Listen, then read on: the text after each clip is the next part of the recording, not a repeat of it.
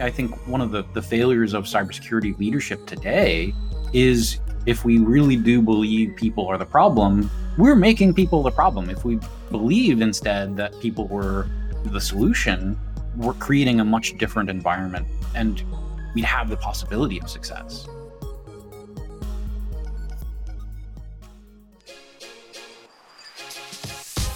From Exabeam, this is the new CISO, a show about the people who lead IT security teams, the challenges they face, and how they overcome them. If you like what you hear, please rate, review, and subscribe to hear our new episodes first. I'm Steve Moore, and today I sit down with George Finney, CISO of Southern Methodist University.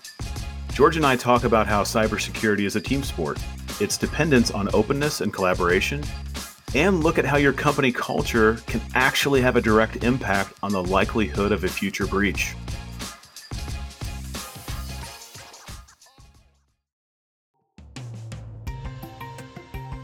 You've heard that culture eats strategy for breakfast, but can it also take a bite out of security? How do you encourage openness and sharing in a field that deals with attack, defense, hunt, and response? And could the root of this mindset be that the problem exists between the keyboard and the chair?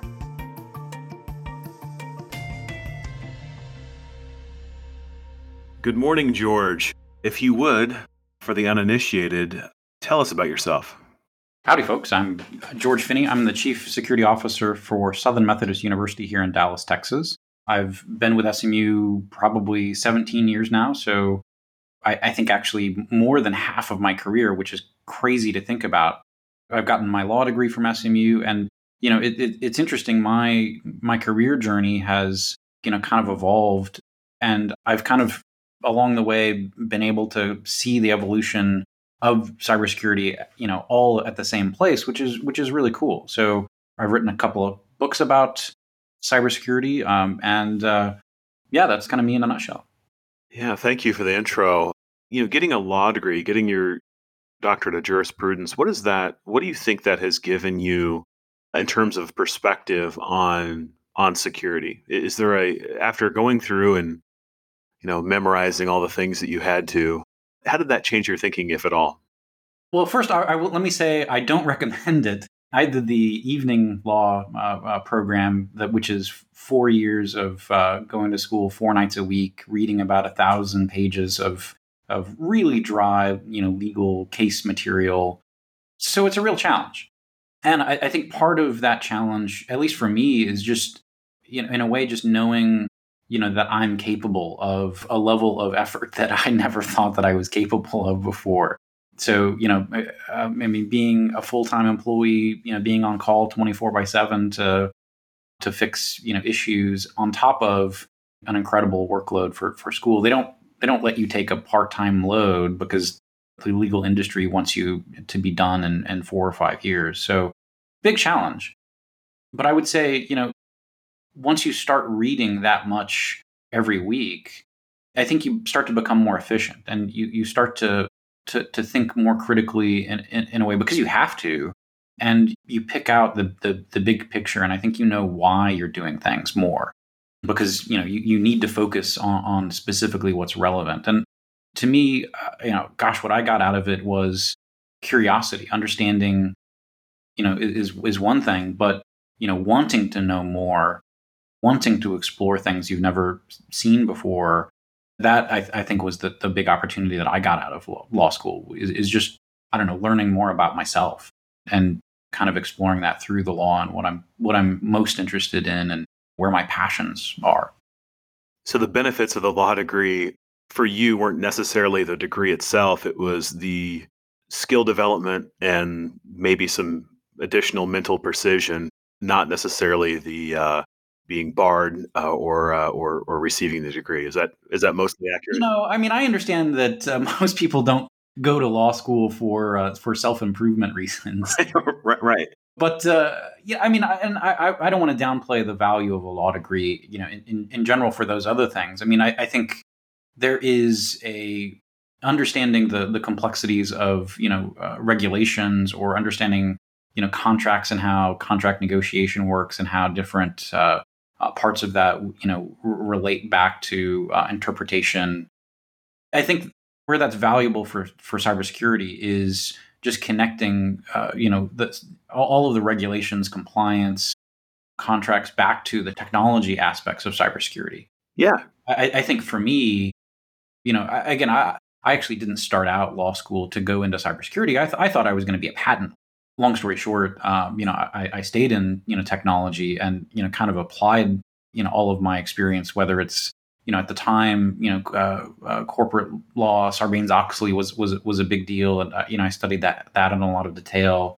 So I think more globally understanding the business was a big benefit, and not seeing the business just from a technology lens, knowing all of the other things that boards or executives are concerned about, really kind of helped mature my own view of cybersecurity in a way. And I think, as like I kind of alluded to earlier, as cybersecurity has matured, as the role of CISO has matured, a lot of other folks are going back and getting their MBAs, for example. Right. And MBAs are awesome. And I think, if you can stand the commitment of a 4-year program, I think the JD is just that, taking that to the next level and getting down way into the weeds and a lot of other things that you wouldn't have gotten exposed to otherwise. Absolutely. And where I was kind of going with that, I've had several lawyers tell me, or several people that say, look, if you were let's say, well-trained in information security, not even necessarily a CISO, and had a law degree, that there's almost infinite work for you. And this goes beyond, you mentioned understanding contract and contract law, which is extremely important. And what's the ramification of a contract as it relates to security between two parties? And how do we manage that? Indemnification in contracts is huge. So you'll often see something even in contracts where you're buying $100,000 worth of a service, but somebody wants $1 million worth of indemnification and these sorts of things. So it's a very complex thing. And I find it fascinating that you went, after knowing you just a little while, I am not surprised that you would want to go and sort of meet this challenge of getting additional education. That does not surprise me. What is interesting is the union between being an educator, an author, a CISO, and then the lens of the law, or going to law school. I'm just fascinated by that. I frequently have people reach out to me, and in fact, I just had, for some reason, LinkedIn has become this sort of conduit. And many of the questions are exactly around getting additional education and sort of the value that you get from it. And so that's why I wanted to pick your brain on it. And actually, I didn't know that you had gone to law school until just you said it earlier. So that's why I kind of pushed you in the line of questioning. And it wasn't meant to be tricky. I think it's just fascinating. So, and I'm sure it's extremely valuable. My last point is that for those that have been breached, that are a part of a security team and part of the larger events that occur, you will be very quickly educated, both from internal and outside counsel. All sorts of fun things, like ultimately how to be deposed. Yes. And more importantly, or first, e-discovery, which is interesting. So there's this whole, like, there could almost be, and maybe this is something we do on the side or talk about later, is there's kind of the do's and don'ts of all of that. Totally. That I got to learn myself. So I don't know, that I think is incredibly valuable for a CISO. What are your thoughts on that? I think having a law degree, having that background is incredibly valuable. And like you said, there are a ton of opportunities with outside counsel who are working with folks who have been breached to make sure that they're crossing all the T's and dotting all the I's. I think the challenge with that, for me, my passion is really prevention and being proactive rather than reactive. So that's always the challenge. Is I think you can go down that rabbit hole and become the expert on e-discovery, but are you making a difference? And are your clients listening to you? Are your folks responding to the advice you're giving them? That's actually the reason. The genesis of why I went to law school was actually more. I'd been with a couple of startups, was really passionate about open source software, and kind of wanted to explore the legal ramifications of that. But both startups failed for different reasons, and those corporate formation issues. Why did people not do certain things or do other things? there are so many aspects of the business that I think are really interesting. And again, I think getting out in front of those and doing things the right way instead of making mistakes along the way. I think that background in law can really help guide you in the right direction. And for me, I think one of the outcomes has been my attorneys, look at me and talk to me differently than they would otherwise. And just those relationships, I think, are closer, more trusting, just because I have that credential and that background. Absolutely. I mean, you're able to exchange. There's a currency there that you both understand, and so there's a little more equality in that conversation for sure, which is an important one, and that should be a relationship that every CISO has. I'd argue that if you're not meeting in a semi-regular manner with inside counsel, you're probably not at the right level. If you don't have that exchange, and you've just benefited your own because you put in the effort, the sweat equity to be on the same level in many ways, right? So you're the first one I've encountered, maybe the second CISO that has a JD. Actually, the second. You're the second. So I've only ever met maybe 5 or 10 over the last decade, and I think it's becoming more common for CISOs to have MBAs. But I think it's interesting to see a JD out there, even if they're not technical.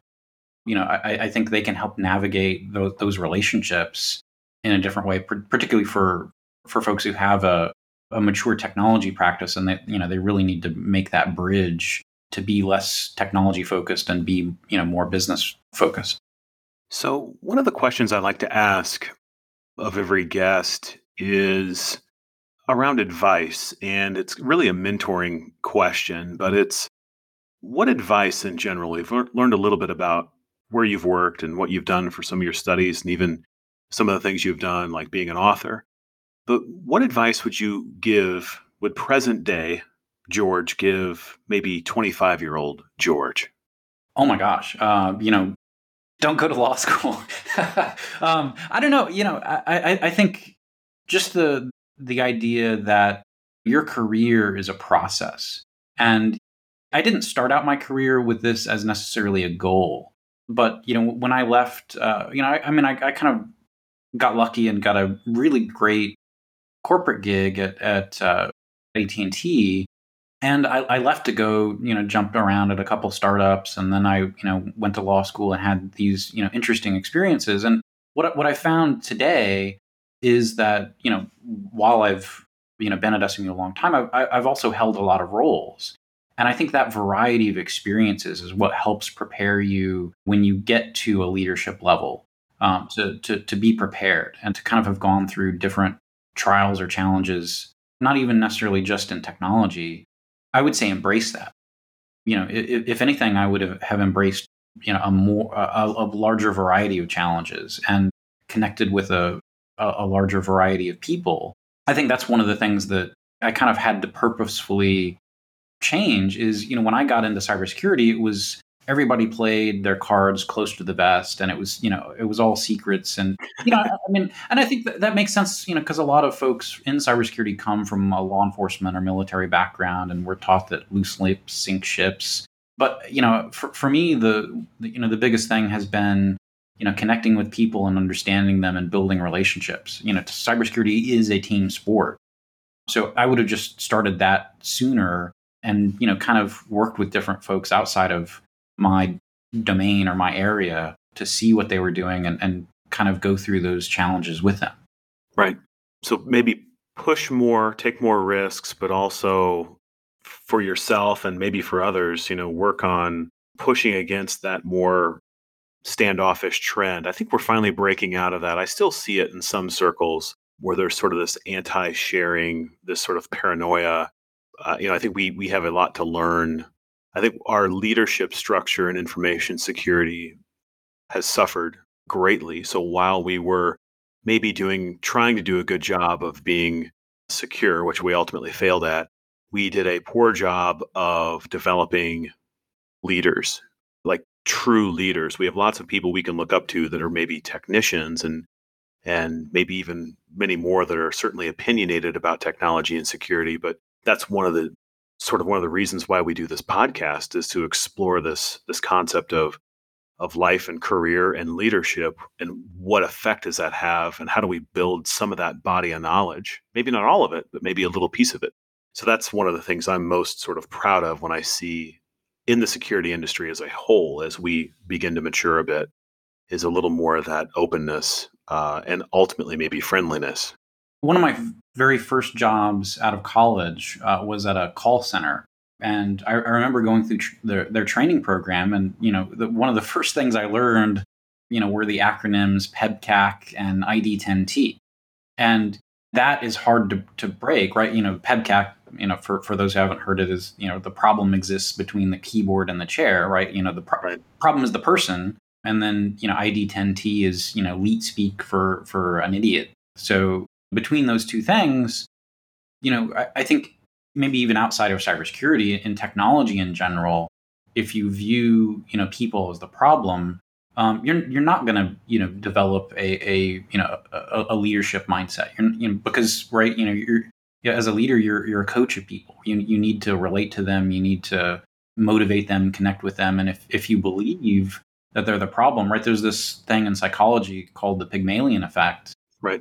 If you believe someone is a problem, they're going to be a problem. The study that was done in the 60s were with elementary school children, and they told the teachers that half of the students were low performing and the other half were high performing, but they lied to the teachers and they actually switched them. So Right. at the end of the year, the teachers who thought these high performing kids who were actually low performing, they turned those kids into high performers. And conversely, they turn the previously high performing kids into low performers. And in a way, I think one of the failures of cybersecurity leadership today is, if we really do believe people are the problem, we're making people the problem. If we believed instead that people were the solution, we're creating a much different environment, and we'd have the possibility of success. I completely agree. I think that we have this as an issue, a mindset and a leadership problem there. And we're also too quick. If the excuse is that everyone is dumb, that's usually, I was going to say ignorant, but let's say everyone's just like, oh, let's make fun of them. They're just dumb. They're going to do dumb things. It also removes the opportunity for us being the technician or the security person to try to put in the extra effort to make it better, right? There's sort of two things. There's this Pygmalion or Rosenthal effect, as some would call it.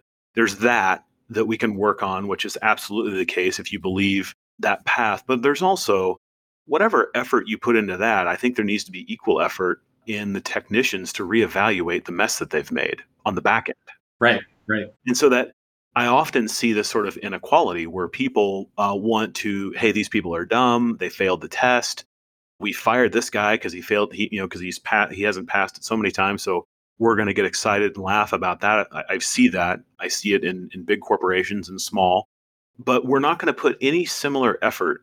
There's no risk of getting fired because we have silly processes that allow things through that they shouldn't, or there's no pressure put on the foolish business process or the misconfiguration or the lack of diligence of testing.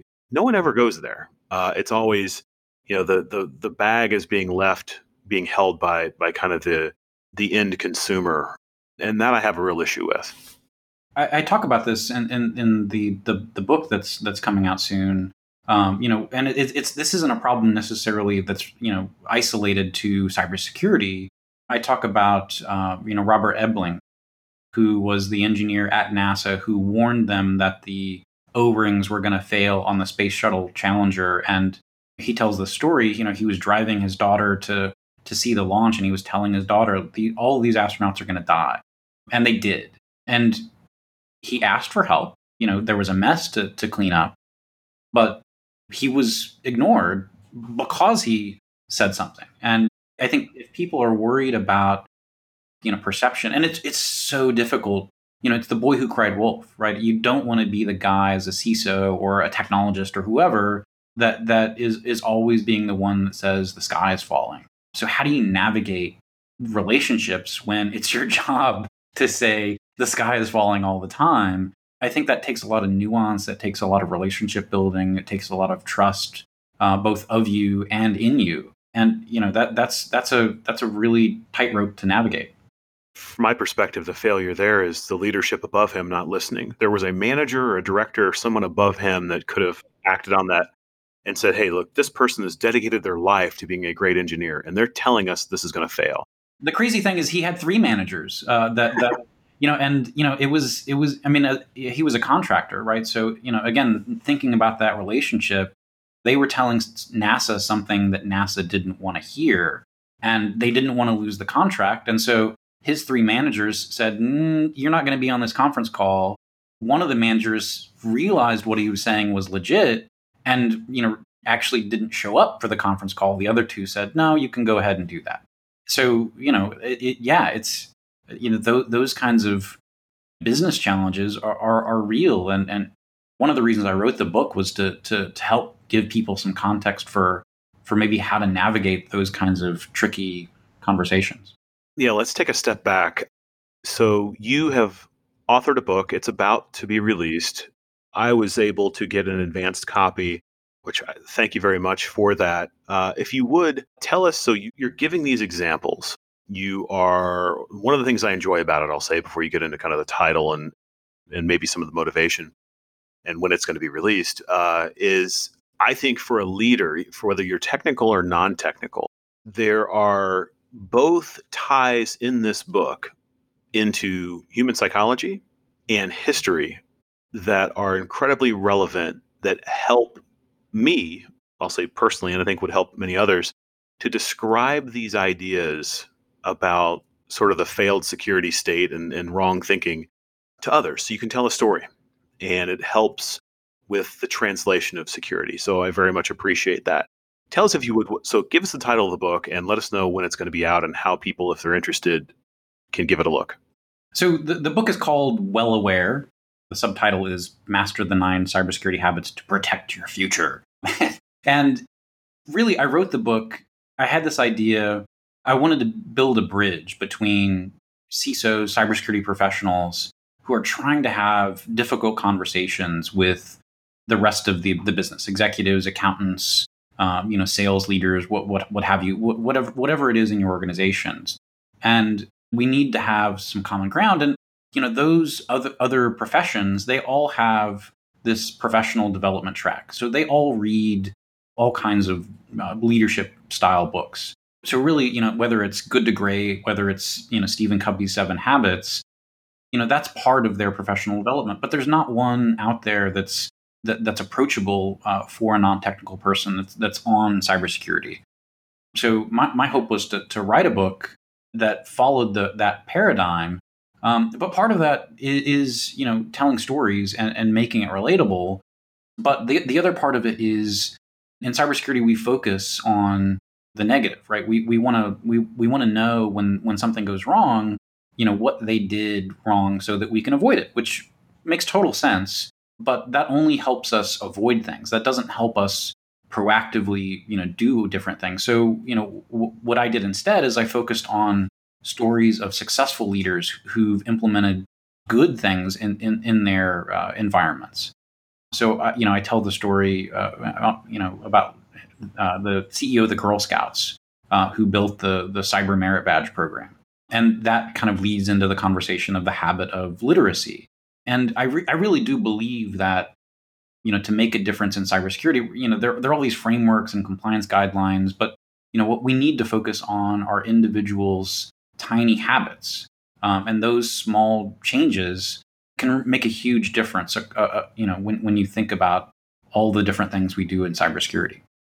No question, especially when many of these habits or behaviors could help, if changed, could help detect or maybe disrupt some form of attack, which leads to either missed opportunity or even, if you look at the IP theft that we have from America, if you look at the espionage, if you look at the organizations that are left really without ability to respond, like with ransomware we've seen, right? And if you add, and I think that's the point you make in the book, even if we made that 10, 20, or 30% better, what does that net out to be, right? What's the effect on our GDP, what with that? I think that difference making ability is huge. And gosh, when you think about, just the scope of the problem, how else are we going to make a difference? The way that I came up with the 9 habits, it sounded like you were kind of leading into this, but I started thinking about the cyber kill chain, and again, how do I teach my users as a CISO how to have that, how to disrupt the kill chain, and there's 7 steps in the kill chain, and I didn't want to just write a book like, okay, the 9 habits, great, you just invented that, but what I really did is I took all of the advice that we give to individuals, whether it's not writing their keyboard, their password down and hiding it under their keyboard, or all of the little bits of advice, and I started to kind of try and align them into constellations, if you will, of different habits to kind of focus each one on maybe disrupting a step of the kill chain.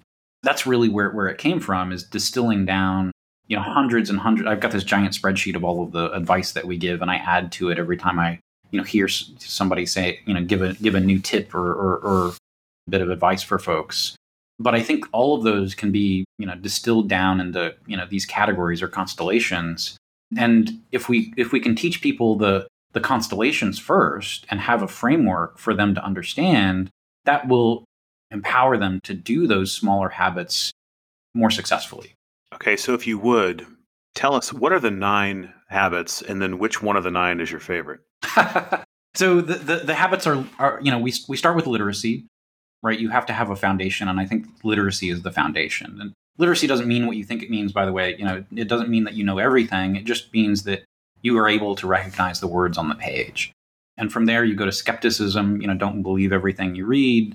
Vigilance, secrecy, culture, diligence, community, mirroring, and then deception is the final one. And I think maybe deception is probably the most challenging to implement.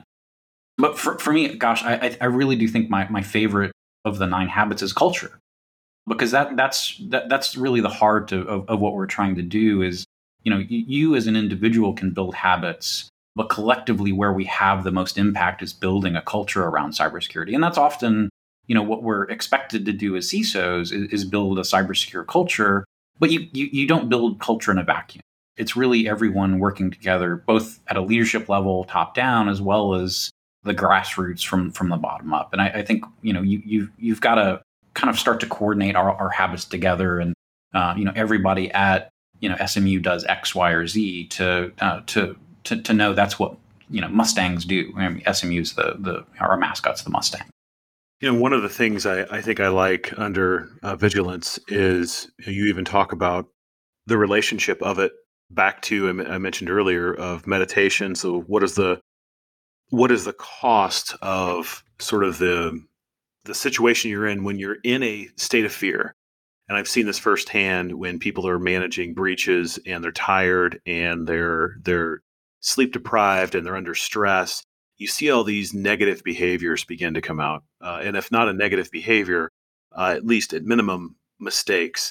And I really think that's one of my favorite things to see. And I want to just cite it again, where, the improvement of awareness. I have it underlined here in front of me: awareness, concentration, and decision making. As leaders, we need to make sure, not only as leaders, but also for all of us, to know that if there's a stressful situation, understand the bits that'll happen. And you even talk about our own American Revolutionary War and what that means, and don't fire until you see the whites of their eyes, and that's as you note, a very personal thing. And when we see certain imagery, even how that can bypass our eyes effectively and go straight to our minds. There's elements that happen in the human mind. So for anyone who's interested in that, these sorts of bits that tie into security and the history of it, I really highly recommend giving it a look and jumping into it. But the element of needing to have better awareness, concentration, and decision making, and understanding that when your team is stressed, that those things are important.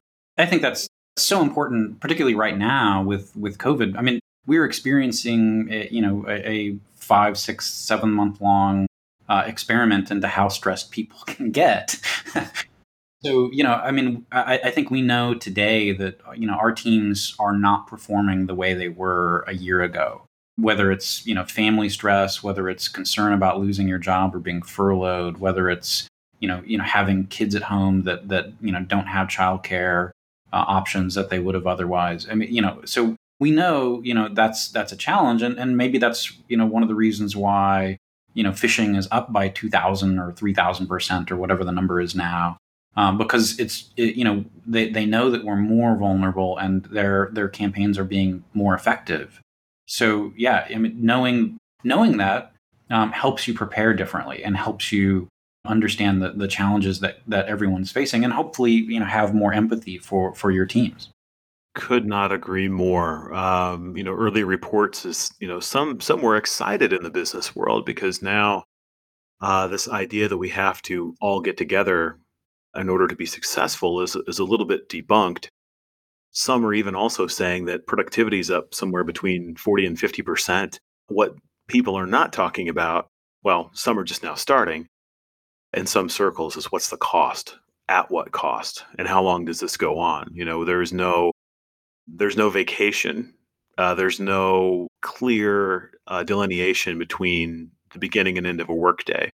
There's fewer separations between personal and work, even if it's from a device perspective or from a habit perspective. And so these types of ideas become even more important to educate on, I believe. And so, yeah, you're the alignment of these points, and now today with COVID is completely correct. I would like, if you would, we could transition into one of the things we talked about is phishing in general. And you had done some research on this, specifically around, is there a time of day that's better for a successful phish? Tell us about that. As a CISO, you start to get further and further away from the technology that you used to be so steeped in. And I'm holding on to phishing as the one thing that I still kind of do a deep dive into the weeds. So I don't get into Cali, and I'm not into pen testing anymore, although I kind of still teach it a little bit. So I've actually sent over 20,000 phishing messages personally to my staff, and I thought, well, I'm doing a pretty good job. These simulated phishing messages. When we started out, we were at we had 40% of our users clicking the links. And we got that down to around 3%. It took a couple of years, and we've kind of held it down. And I got permission to start phishing my students, and it was same conversation. There was a lot of compromised student accounts, and now we're helping them recognize phishing better. I've had students create memes about my campaigns, which is awesome. I love seeing those. So what I've learned, okay, well, certain campaigns are good, and certain campaigns are challenging for users to spot. But I've used different tools, and over time, I've started, as again writing the book, I've started looking at the research into psychology and neuroscience, and people think that your circadian rhythms make certain types of activity more efficient at different times of the day. So during the morning, your analytical abilities are high, and in the afternoons they kind of trail off, and there are other things that improve. So it's not like you're just not functional in the afternoons. But I've always heard this anecdotal evidence in the security community that hackers at the end of the day, 4 o'clock, send campaigns because that's when users are most tired, and maybe that's true, maybe not, but what the psychology research actually says is users are better at analytical decisions during the morning, and that trails off after lunch. So I thought, well, okay, if that's true, maybe I can look at my data to figure out whether I was seeing that as a pattern, and I just wasn't looking at the pattern. So thankfully, I'd saved my 5 years of data, and as it turns out, users are on the order of magnitude about 10 times more likely to click on my simulated phishing messages in the afternoon. Right. I mean, as an order of magnitude, 10 times is a big deal. 10 times can really help us, think about the problem differently if we only knew that was the scope of the issue. So I kind of dug a little further, and as it turns out, we really encourage our users to report any simulated phishing or regular phishing. And so how would I prove that if that were the case? Well, I looked at all of our users' help desk tickets that we create based on those reports. And again, over the last several years, we found that it's much more likely for users to report a phishing message in the morning than it was in the afternoon, right? Again, your analytical abilities are kind of at their peak in the morning. So that makes sense. Yeah, let me have you pause right there. So at the conclusion of this, do you think that training should potentially represent this? Meaning, do you think people should be told this? And should the training, your organization, maybe it has been changed, but for others that are listening, for the new CISO someplace else, or the director of security someplace else that's listening to the show, if you believe this to be true, and I believe it to be because you have the evidence to show, does our security training need to highlight this? Absolutely. First, I will say the bad guys know this already, right? Whether they knew why it was the case or not, one of the reasons I think they target the afternoon is because it's more successful. But I think if we incorporate into our training, our users, can do something about it. Part of, what do the GI Joes say, right? Knowing is half the battle. I mean, you can function differently knowing that you're more vulnerable in the afternoon. And, maybe that's just an awareness, or maybe you can actually rearrange your day so that, you're more likely to read and respond to emails in the morning than you are in the afternoon. Or, I have a technique that I've developed that I share in the book as well. I call it slow down and frown, in part just because it rhymes. But, part of the psychology research is that you might have heard the advice that smiling for 30 seconds will release endorphins into your brain, and you can kind of trick yourself into being happy. Right. But the opposite's also true, right? If you frown for 30 seconds, your brain also releases chemicals that make you more vigilant. And in the studies, that there's not been one. I haven't sat a bunch of users down in a lab to experiment with this, but in other settings, they think they've increased vigilance by 20 or 30% just by frowning. So if you can frown while you're reading your emails, and if that can really have an impact of 20 or 30% less phishing clicks, that makes an incredible difference. It's almost revolutionary. It doesn't involve technology; it's just frowning. I'm interested in pushing on this a little bit more, especially as it relates to culture, and really two types of culture. One is the culture of the company itself, meaning what's the expectation when you receive an email, and what should you be doing with it at what time of the day.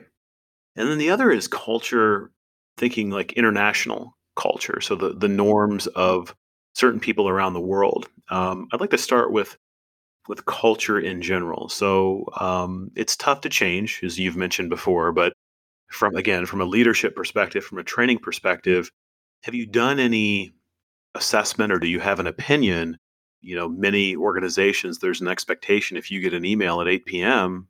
from your boss, it's that you should reply, that you need to work on it, right? That there's this never-ending workday that we're into, especially now with the pandemic. What's your thought on that type of culture, and do you have any observations or thoughts there? What we know is that hackers, one of the techniques they use is to put additional time pressure on you to respond to a message, right? That's one of the pressures to get you to click without thinking. And so I think if you're in an environment where you're expected to respond to a text message or an email within 5 minutes at 2 a.m., there's a lot less room for you, I think, to be vigilant, to have a good response if a bad guy comes through. And, there was a story, one of our folks at SMU responded to one of the gift card scams. Right. And, what we found after we did the interview with her was her boss, a tenured faculty member, was kind of a yeller, right?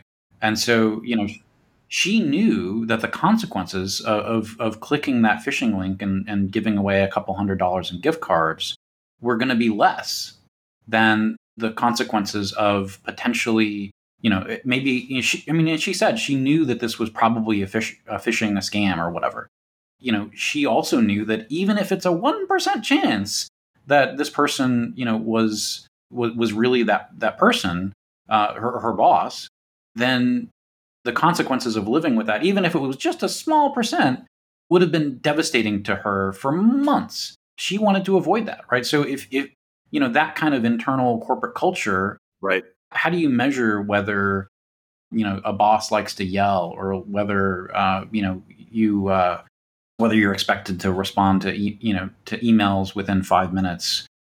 I think knowing those things, in addition to, for a lot of us, we have global cultures, right? We're global companies, so maybe in the Asia Pacific area, they have a culture of not questioning their bosses, whereas in other cultures, it's acceptable to challenge, or even expected to challenge a boss.